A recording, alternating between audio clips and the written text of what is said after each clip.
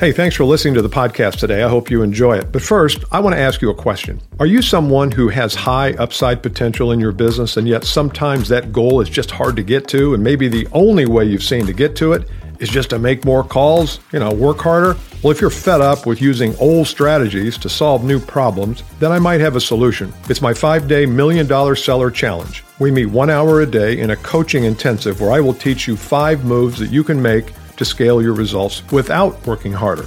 To learn more, click the link in the show notes or go to $1,000,000sellerchallenge.com.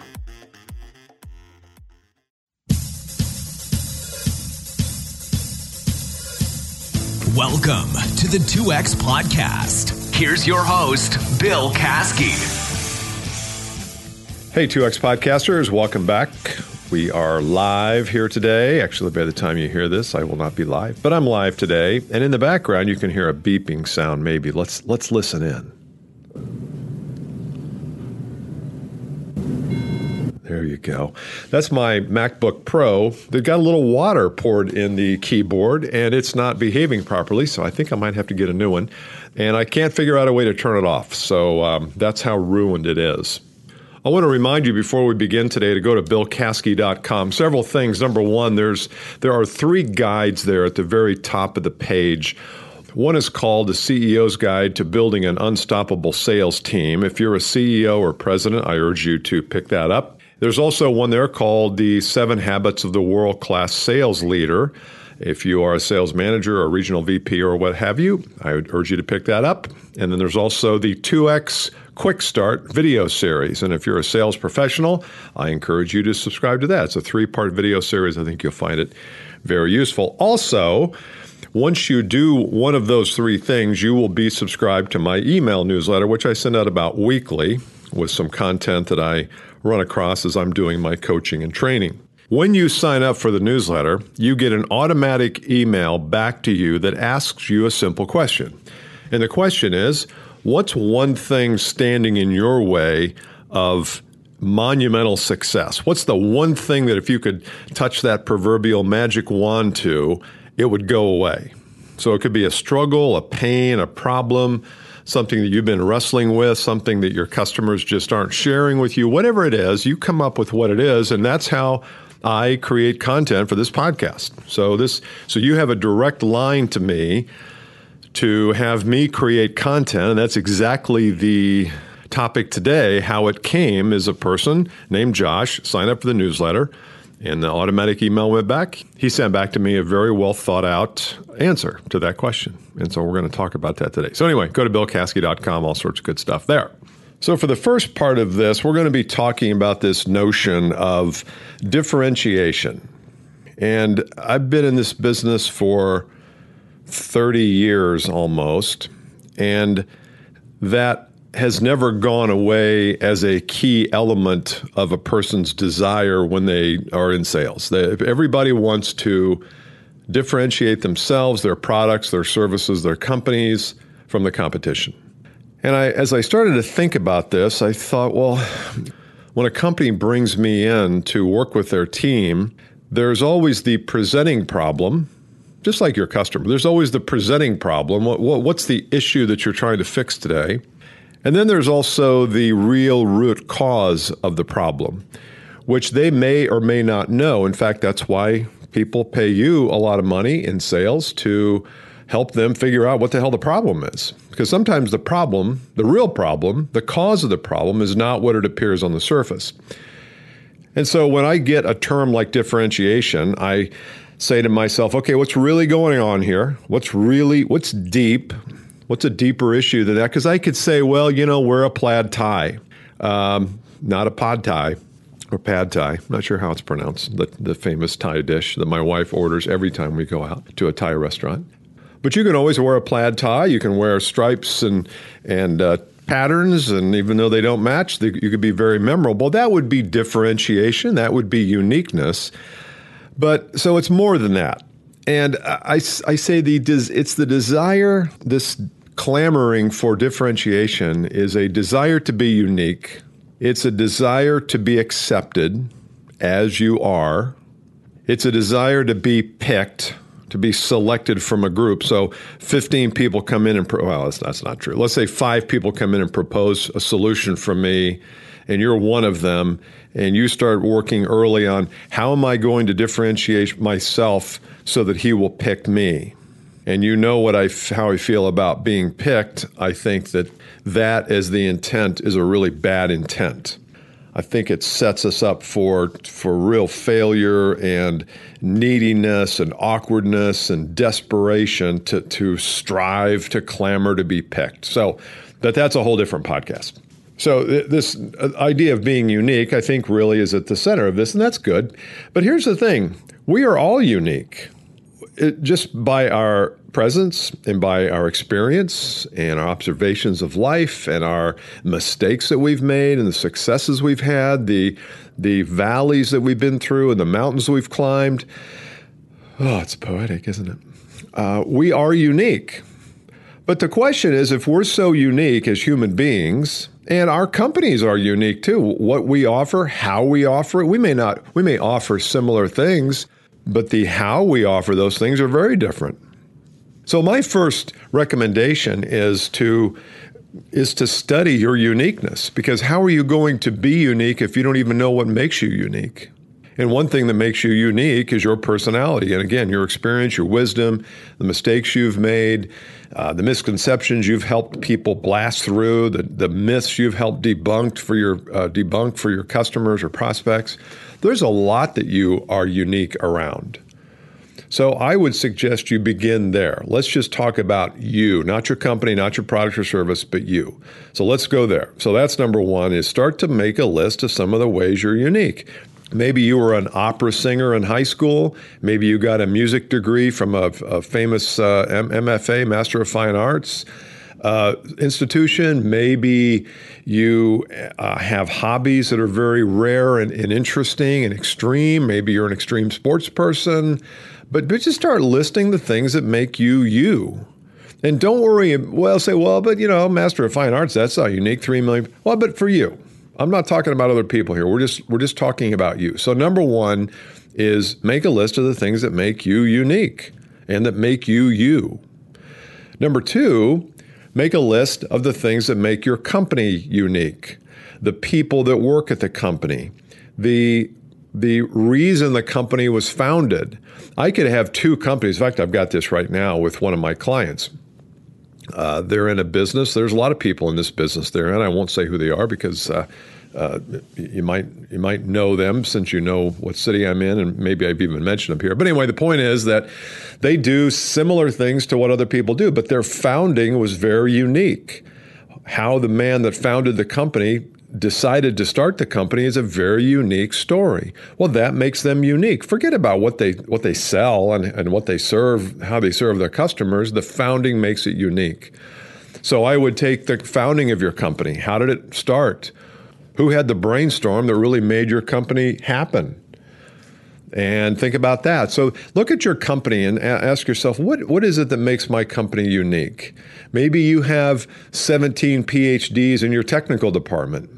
And maybe that's a big thing. Maybe your company is really into culture and really into helping their workers attend charity events. My daughter works for Salesforce.com, and whatever you think of the product itself, they're a really good company. They ask their people to go contribute to charitable organizations a few hours a year or a few days a year, and she loves it. She loves doing that. It's really a unique thing. Now, does that affect the software that's built? I don't know, but if you're buying into the story of a company, it's just as easy or easier to buy into a story of a company. If that floats your boat, maybe it doesn't, but if it does, then that story matters to you. So the first list was you. The second list is your company. Third list is your products or services.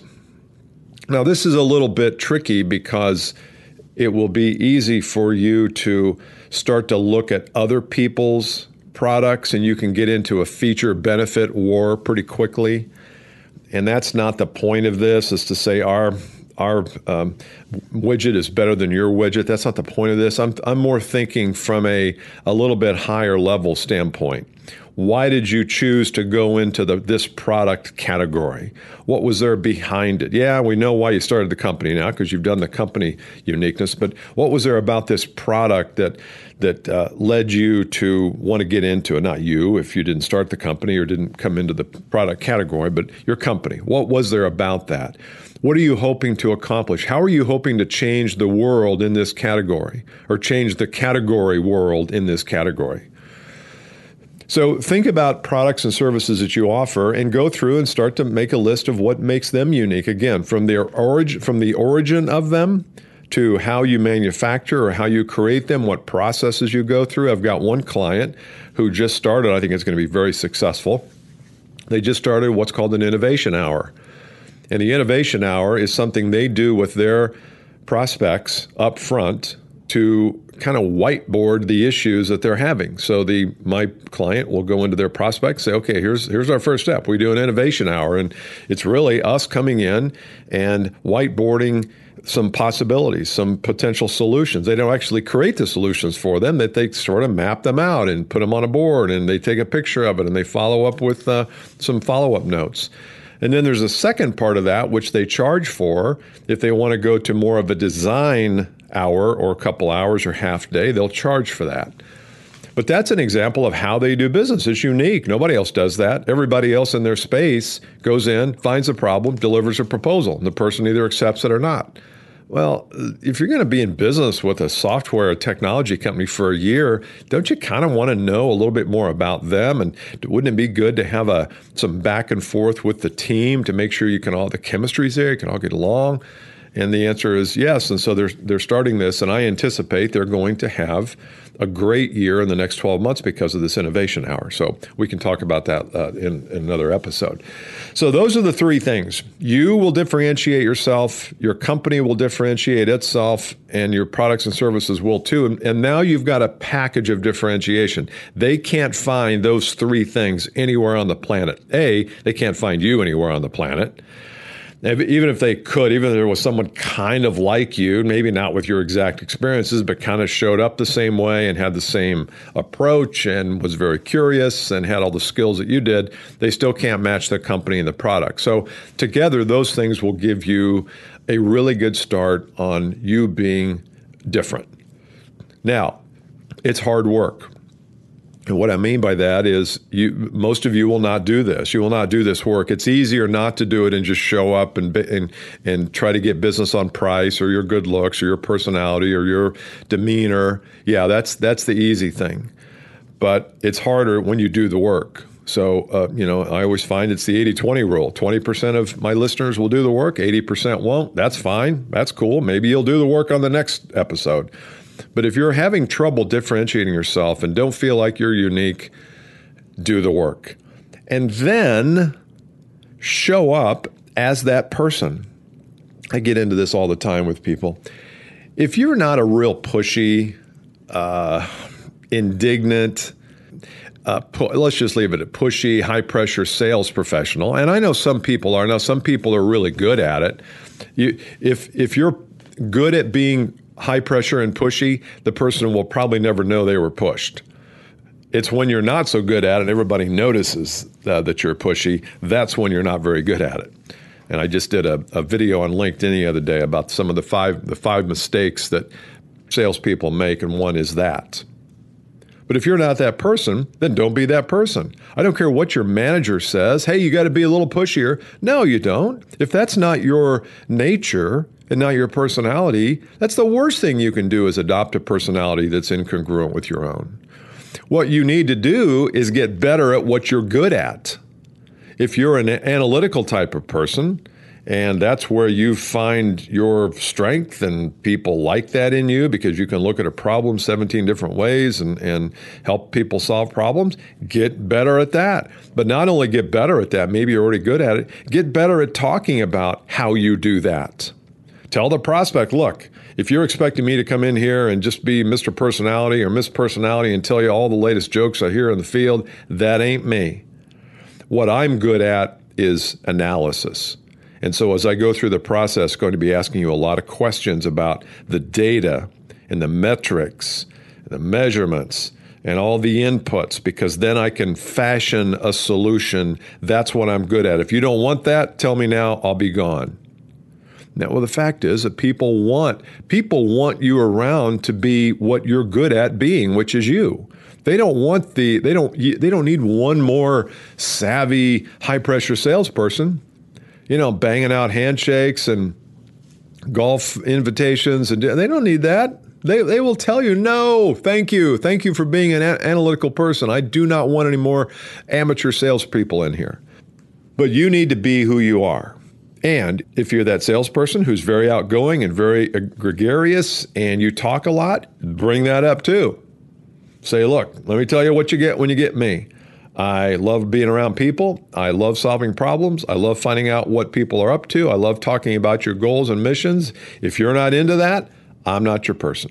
So hopefully that's helped you to be a little bit more unique. And then the last thing I'll leave you with is go be unique without fear that you'll somehow be found out or you won't be enough. I'm really interested in this concept of not enough, this not enough thinking, that if I show up in my birthday suit, no, you wouldn't show up that way. But if I show up just being me, being raw me, and it's not enough, now I don't have anything to blame it on. I can't shed anything because I'm raw. I'm open. I'm just being who I am. I'm being vulnerable, as Brene Brown says. But I think here's the deal in sales: is you may show up being you, being the best you can be. 90% of the people will say, "Man, I want to buy from that person," and 10% won't because it'll scare the hell out of them. Your rawness will scare the hell out of people.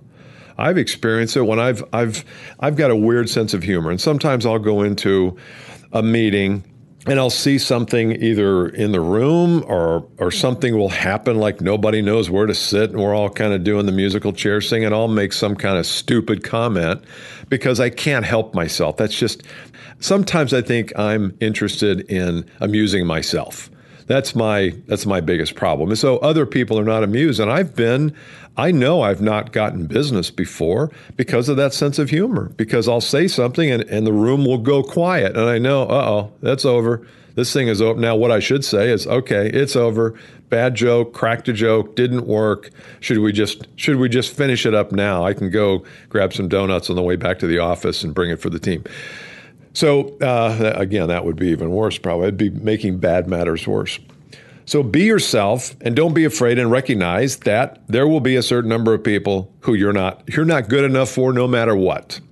And that is totally okay. We're looking for fits here.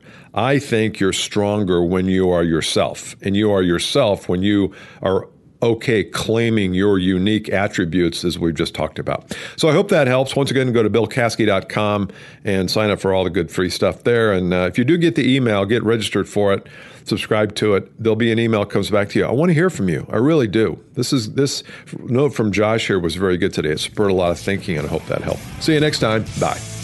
You've been listening to the 2X Podcast. If you'd like to contact Bill, email him at bill@billkaskey.com or follow him on Twitter @BillKaskey.